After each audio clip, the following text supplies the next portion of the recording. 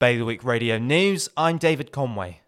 Non-essential retail businesses in Jersey are set to open next Wednesday, with hair and beauty salons scheduled for the week after, provided there is no significant change in COVID case numbers.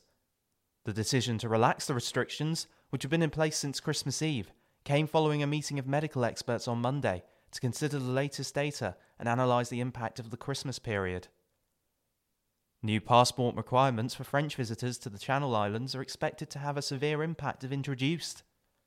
Condor CEO Paul Luxon said they estimate that 30 to 40% of their continental passengers only possess ID cards, which are not considered valid travel documents, and said it was unlikely every visitor will want to spend €85 on a passport.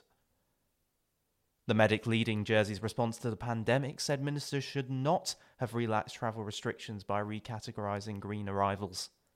Newly released Stack minutes from the 19th of October show Dr. Ivan Muscat saying the decisions had not have been taken to extend the categorisation of green up from 25 cases per 100,000 to 50.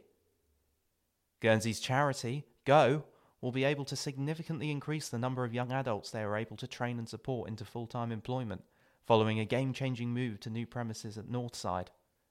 The charity's new shops, sorting facilities and workshops were officially opened yesterday at a celebration that brought together Go's directors, trustees, patrons, staff and trainees. More on those stories at bailiwickexpress.com. Today's weather, occasional rain. Top temperature 8. Bailiwick Radio News.